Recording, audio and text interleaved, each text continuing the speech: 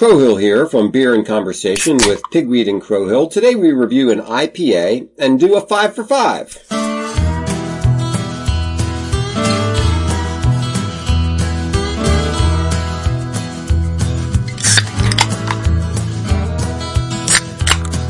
Hello and welcome to Beer and Conversation with Pigweed and Crowhill. Good evening, Pigweed. Good evening, Crowhill. So what's, I'm not going to ask what's on your mind because it's really not relevant today. Because, yeah, I got 5 things on my mind. 5 things on your mind because today, we have all these topics that we like to do, and some of them require a whole show and some of them don't. So sometimes we lump them together and we try to do 5 topics in 5 minutes. Each. Right. Not total. Yeah, not total. Right. So but first, we're still going to do a beer review. We've got, just a quick beer review on Little Something Something from Lagunitas. Now, Lagunitas is a fantastic brewery. Yes, and they're a little silly. Yeah. And they make great beer. And this Little Something Something is a seasonal. It's a spring beer. And I always look forward to it. And usually it's usually a little pricey. But I figure, well, it's good for once a year. It was $9.99. I don't know what that. No, okay. It's perfect. So this special ale, it says, is kind of like its own thing. It's got a lot of wheat. It's rich with hops. It finishes dry. We've watched with some amusement as the beer mumblers, whoever they are, argue over how to classify it. Now, so I'm with them in this whole classification thing. I get. On most of their beers, it says, beer speaks, people mumble. So that's what okay. So on the one hand, you have to have classification so that when the label says that it's a whatever, that you know what that is. So I get that. And the consumer wants to have an idea what he's getting into. Exactly. So I understand that. But what I don't understand is when you make some kind of a beer and you're like you make this new thing and people insist on putting it in a category. Right. It's like, well, wait, no, just try the beer. Tell me what you think. Yeah. Forget the category stuff. But oh, wow, what aroma. Man. I know it. Man, the aroma on this thing is great. Yeah, that's very nice. It does have a dry finish. Yep. It's really something. It's little something. Does, yeah. It's a little something, and it does, as usual, they don't give you too much information. It is a 7.5. Right where you would want your IPAs, yeah. And IBUs are they're big time. Delicious. All right, so here we go. I'm going to start the clock. You ready for number 1? Yeah. All right. So I was thinking, if I was to make a commitment, so if you have an opinion on something, yeah, which I've been known to have, but sometimes they're sometimes they're well informed, and sometimes it's just a general feeling, and some you hold too loosely, and some you don't. Sometimes I'm just bloviating in a bar or a campsite, and sometimes I really know what I'm talking about. Mm-hmm. If I were to do a couple of things, say give money to an organization, okay, or what else? Get in trouble, sign a petition. Yeah, that's got my name on it. Yep. Right. Or say it publicly so that everybody can know that that's your position. Right. Yeah.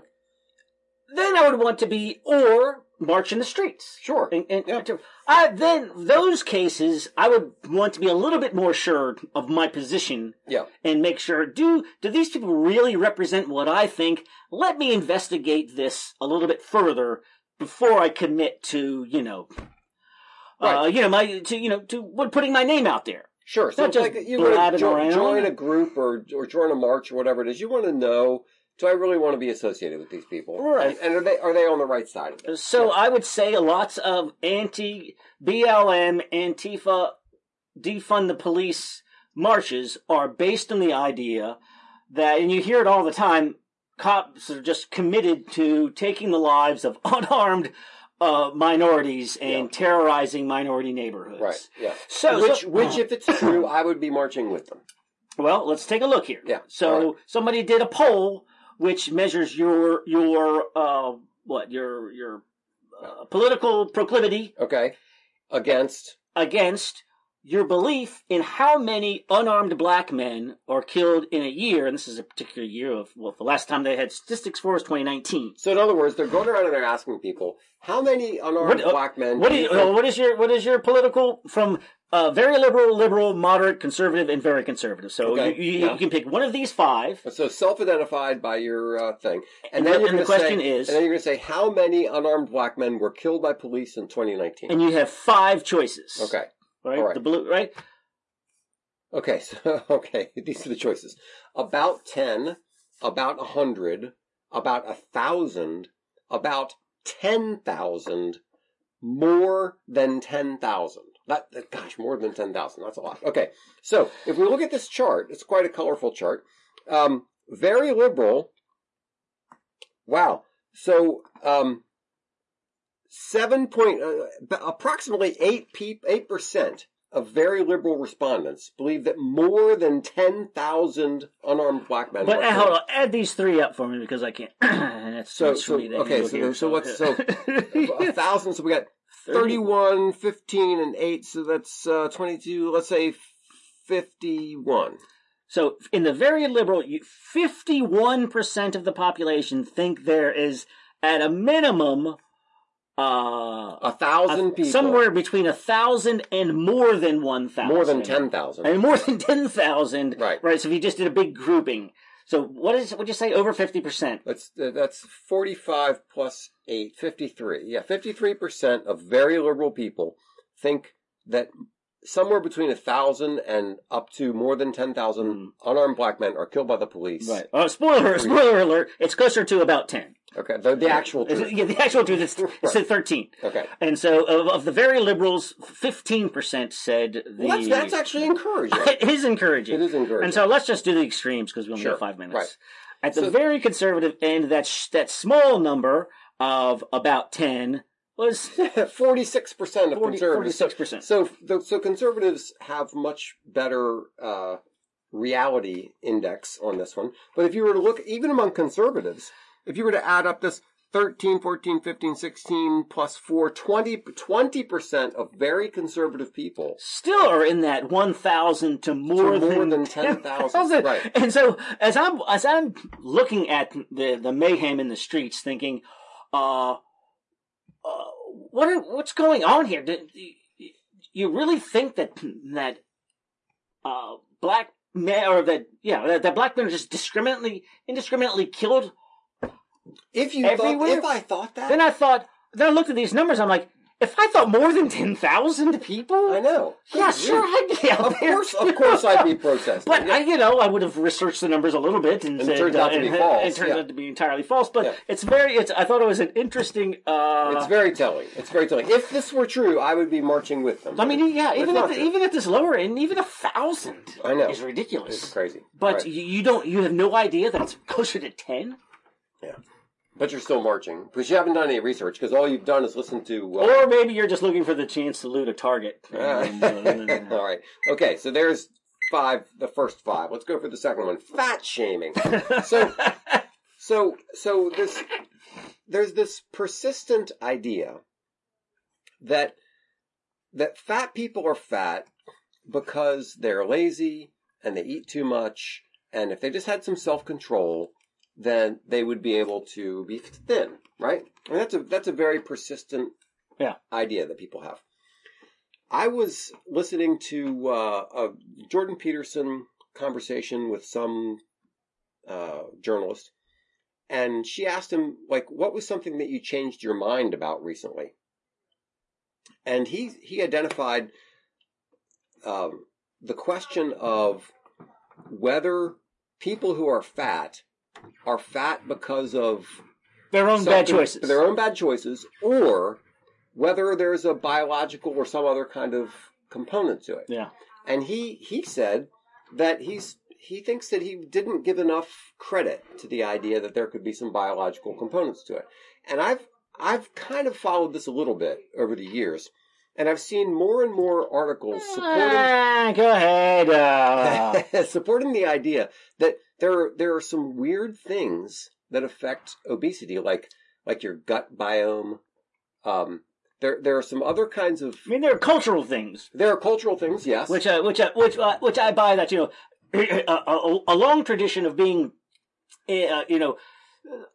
Chinese cultures where everybody lives on a very low-calorie diet, and then all of a sudden they move to the United States and they get and they balloon up huge. So okay, I get that, but not clearly. Let me hear your biomes or whatever. So there clearly is a component of what you eat and how much you eat and culture and habits and all that. That's obviously is a component. But the question is there also, at least to some extent, some people just have their system, their biology, their genes, their gut biome, their whatever the heck it is, makes it harder for them to lose weight. Nah. You don't think so? Not really. Well, I mean, unless it's one of those, unless you're the Tarahumara in Mexico, they're the Indians that live around the Copper Canyon. They just run up and down, basically the size of the Grand Canyon. They're the Kenyans of Mexico. They win all the marathons, and they're just used to running all the time. Mm-hmm. Now, if you go to a town near this rim, that is now just a regular Mexican town, bunch of huge fat asses. Because their bodies are set up for burning lots of calories in this low calorie thing. Okay. So I get that there. Obviously, but there is in that, but only in that sense. There obviously is a behavioral component to it. But let's just take for a moment. What about the shaming? Let's talk about that. Right. So somebody on Instagram puts a picture of their. This is what aggravates me. Somebody on Instagram puts a picture of them in a bikini. Mm-hmm. Well, somebody's going to bitch about it, right? You're fat. Then somebody else says, you're mean for saying that she's fat. And then this exchange between the stupid picture and the reaction and the other reaction, now this becomes a story that I have to read. It's like... That is definitely an annoying part of this. But the part that annoys me more is even if we grant that there might be some biological whatever component to make certain people fat, okay? It's also true that being obese is unhealthy. It's unhealthy. And it's related to a lot of other kinds of problems. So this idea of saying, okay, the one question is, should we blame people for being fat? That's one question. But the other question is, should we then say, no, let's be body positive about being fat. That's the part embrace fatness. Yes, exactly. That's the part where I think they've gone completely off the rails. If you want to say that there's a biological component, that there's other things that people can't control, and there's something wrong with you for not finding enormously fat people attractive. Well, that's another component. Which is part of the body positive thing that, that now you're the problem. Yes. So, without recognizing, although, do you remember this Pinch an Inch, the Special K commercials? I know. Like, really? An inch? An inch? I mean, you're like one of the few people that can actually only pinch an inch. Pinch an inch, that's a pretty low bar for, that's a tough standard. Anything above an inch is fat? Well, you're looking at everybody. So just my conclusion here is it's one thing to say that you shouldn't necessarily blame somebody for being fat. Okay, that's one thing.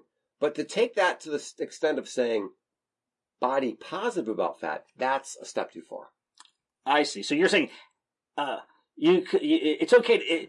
We should encourage having sympathy. Yes. But not promoting a 400-pound woman in a bikini. Exactly. Right. That's the point. All right. So that's that one. So let's start the next one. Okay. What the heck? Psilocybin therapy. Yeah. What is this? This is crazy. And it's crazy on multiple levels. We can take a deep dive. All right. So psilocybin is the stuff in magic mushrooms. Yeah. Okay. Right? And what they've found is that a psilocybin trip can be 4 times more effective than antidepressants in treating. Whoa! Now, interesting. Yeah, it's very interesting. Rather than long-term sustained antidepressants, you can get that much results in a single or is it? That's you do sessions of these mushrooms. My understanding. Now you got my attention. My understanding is that like a single trip on magic mushrooms has tremendous effect in getting rid. Now, this is only a couple studies, and it hasn't Now, been right, but it's not like here's some mushrooms. The doctor says, here's some mushrooms. Go party with your buddies on a camping trip. Is it like a guided, therapy session? Well, that's an interesting point, because if you just say, here, take these mushrooms and go home, then you don't know. Go take your kids to school. Exactly. You don't know what's going to happen. Because, I've never taken magic mushrooms. But I got some friends.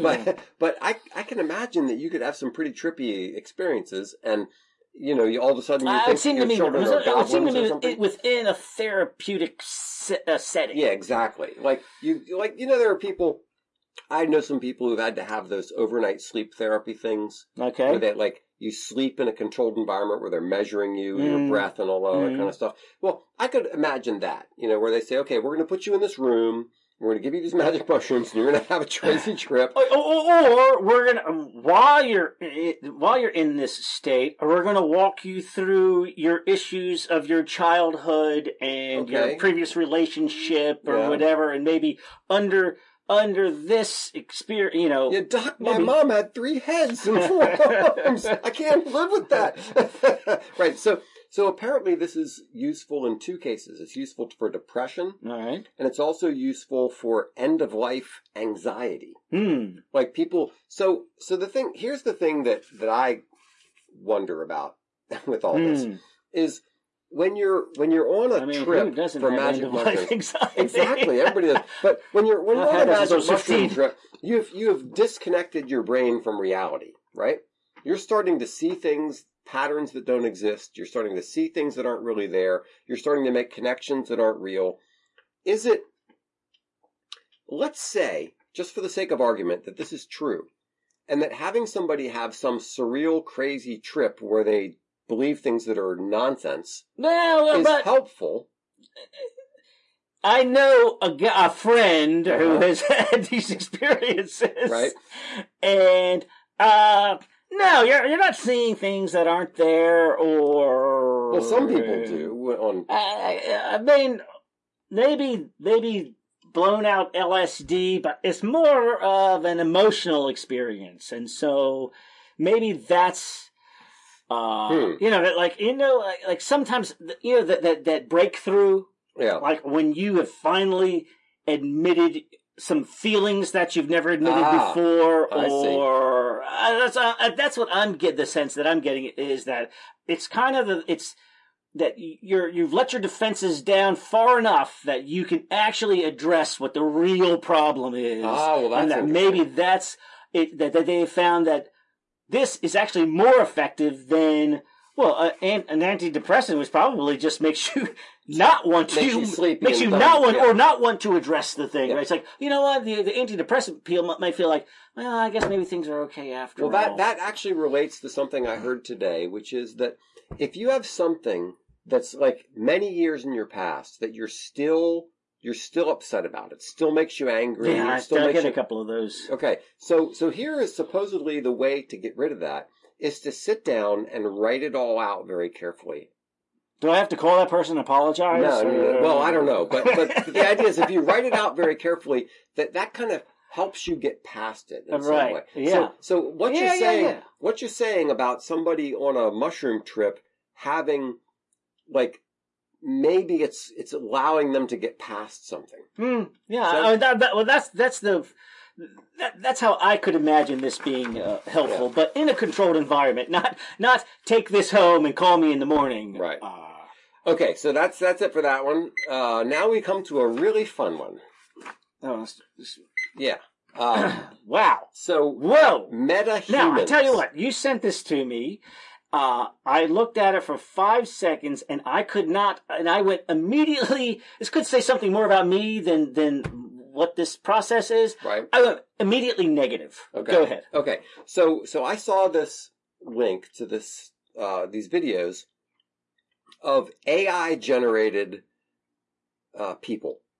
And it was just faces. And they were talking and, the voices sounded real. Which we're all relatively familiar with that. Voice technology is getting good. But the faces looked convincing. Sick. Yeah. The the hair, How the how pores the on the face. expressions corresponded Yes. with the speech. Yeah. I've even seen. Did you see the Beowulf? I did. And Yeah. you know what? That was early. Yeah. So she looked like Angelina Jolie. He looked like Ray, whatever his name was. They looked very much like them, and they moved very realistically. However, you know, Still pretty primitive. at a like a 95% way. Yeah. Like you're like, yeah, but it's still a very good fakey. Yes, but this one, Oh, when I boy. watched this, Off the charts. my immediate reaction to this was, will actors be necessary? Well, was that yours? Yeah. Because I thought like a year from now, if you can just program an actor to do whatever the heck you want, Right. look however you So want. I clicked on this one here. This link was, this person does not exist. Right. And so when you get there, you get, so what the thing that you showed me was a video of them speaking and stuff like that. Mhm. This was just stills. And it was just a fun little computer game to pick the real person versus the computer generated person. Oh, Yeah, you're just guessing. wow. You're just guessing. Wow, it was that hard? Yes. No idea. But now the speaking one, I tell you what, like I said, the Beowulf was a 95. This was a 99.5. Like every once in a while you get some glimmer only because you were looking for it. Mhm. If nobody told me that I should be looking for a possible computer defect in Right. this simulation, Yeah. I don't know You if I would- would have yeah. seen. So- Anyway, so go ahead. Well, so your first reaction was that actors might not be necessary. Yeah, right, exactly. Like if you wanted to do a low budget film I know. and you could just like use AI to create characters, good grief. I mean, why But are you going to pay somebody so But much don't you money? need? I think in the Beowulf that I was referring to, I think it's still the actor with a bunch of probes on them, still moving through. Maybe. I don't know, like but the way Gollum is done in the Lord of the Rings. But, yeah. But so would you need that in this anyway? So I'm not sure. all I went through deep fakes. Yeah, imagine a situation where the most popular, top-grossing actor in the world is AI. No, I want to imagine me being on the stand and then saying, "This is you buying drugs from that guy." Oh, wow. Yeah, and it's a total fake. It's a total fake. Right. Yeah. Or, which they did say, actually, if the person who knows about this technology Mhm. would get their hands on that, Mhm. they would go, all right, you just read the code. And Well, go, now that's they know all that. it. But what if it's something else where you, something scandalous? Mm. Because,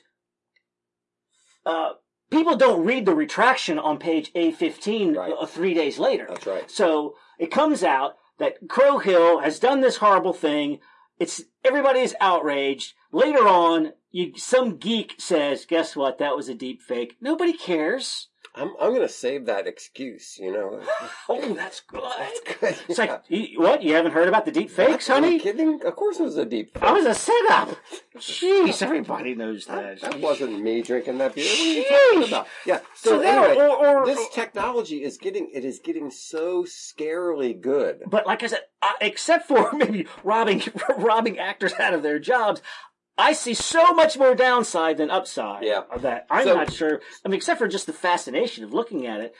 Here was the thing that when I was watching these videos, you're looking for things that look wrong, right? And here was the weird thing. The thing that looked wrong to me was the teeth. I saw a little bit of incongruity between lip movement and word. But just because I was just staring down there, because you were looking for it. But you were staring at the teeth, and you said, I wasn't staring at the teeth. They just teeth jumped out bother at me. I don't. And here's the thing: is of all the things on a human face, I would think teeth would be the easiest thing to do. You know, the way that wispy hair flows around. I know that would be that hard. would be hard. But I didn't see any problem with that. I know it was all great. As the head turned left and right, the way that the light hit the face, right? Totally 100%. Yeah. So it's a new world. All right, we're done with that one. Here we go. Oh no! Now we get to the really fun. Well, the science. The science. Believe the science. Okay, this is a science story, and we want to make sure that everybody listening believes the science on this. Well, this is interesting. So let's see this here. While the general allure of women's breasts aren't a huge mystery, we find that there are, because we understand the general allure, but let's see the science. We've been told for a year to trust the science and follow the science. And what we found is that staring at breasts is very good for you. In a variety of studies, and so let's just go down through the scientifically established that men prefer. Okay, so generally speaking, this is actually a surprise to me. Okay. That generally speaking, men prefer medium-sized boobs. Well, what do you know? A C cup is supposed to be the right. Men like them right down the middle. So enough to know that they're there, but not so much that they seem awkward or cumbersome. I guess. But for the weird reason, I got no problem with the D's. I'm just telling you. But go ahead. So the weird thing is that varies by socioeconomic status. Well, isn't that interesting? Yeah. So rich people. This is really bizarre. Rich men apparently prefer small boobs, and poor men apparently prefer large boobs.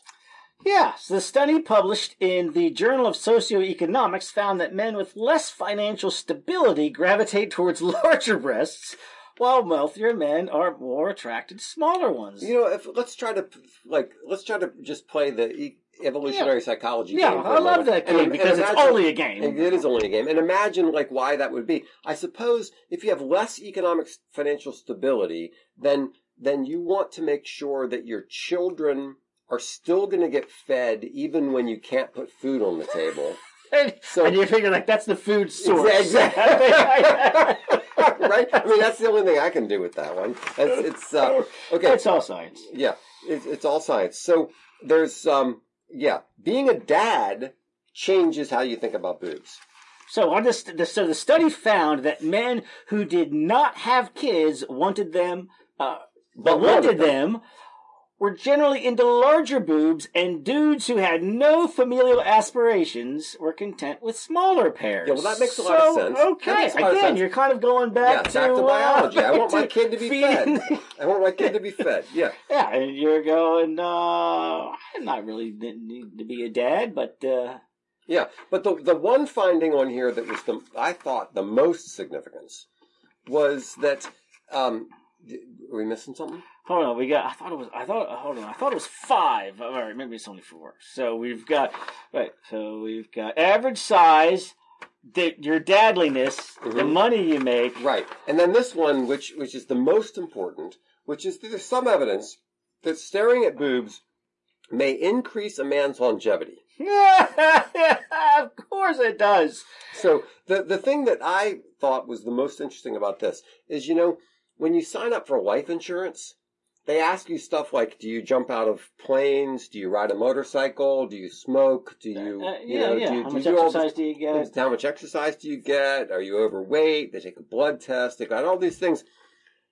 Is there going to be a deduction on your life insurance for whether you look at boobs for 10 minutes a day? Yeah, because the long-term effect had to do with blood pressure. Right. So it's so of course all activity that they encourage your activity in order to what? You need to spend a certain amount of time getting your heart rate up. That's right. And if it just turns out that staring at boobs for 10 minutes a day was good for a man's cardiovascular health. Now, could you imagine that if the doctor prescribed that? You come home from the doctor with a prescription that says, I want you to stare at boobs for 10 minutes a day. Right. And if your wife doesn't have a particularly a set of boobs that gets your heart rate up, you just say, honey, I've got a prescription here. Going down to the doctor's orders. Doctor's orders. I'm going down to the Starlight Lounge, and get my heart rate up. Now, we're not advocating any of this stuff. We're just trying to follow the science. Well, that's what I've been hearing for a year. I know. We've been told over and over again that we have to follow the science. All right. Oh, my goodness. All right. They're going to get me fired. I know. You knuckle dragging Neanderthal. No, I've got a man of the week that I don't have anything to show you for this. It's a colleague of mine. Oh, good. Well, we've got an acquaintance. A professional colleague of mine who found out that a lot of the elderly people in his neighborhood were having a hard time getting the vaccine for the virus. Mm. So what he did was he hacked some code to find out how to get appointments at local Rite Aids. Okay? Yeah. So he wrote some computer code that would basically ping all the Rite Aids in his neighborhood every couple seconds to find out whether there was an opening? An opening. And if there was an opening, he's not taking a healthy 25-year-old to butt in front of grandma. Exactly. He's trying to help grandma get her shot. So what he's doing is he finds a bunch of people in his neighborhood who haven't got the vaccine yet, who, should because they're elderly and they're in a high risk group. And he designed this code to find opportunities for them, to make reservations for them, and then get them there so they can get their shots. How about that? It's just a lovely thing to do. That is a good thing to use with your geekology. Exactly. I mean, here you take your geekology and you apply it to help. Right. Instead of hacking into somebody's computer account. Right, and try to steal their money. He's actually trying to do something help, helpful. Aunt Betty down the street. Yeah. Now, speaking of which, you have to do all this online. My dad has no idea how to turn a computer on. Right. Aren't there 85-year-olds like my dad who don't have active sons in their lives? Yeah, there you go. What are these people even doing? Right? I don't know. Well, my friend is doing this all on behalf of these people. Exactly. So we need people like Crow Hill's friends to be the man of the week and the man of the year. Yeah, well done.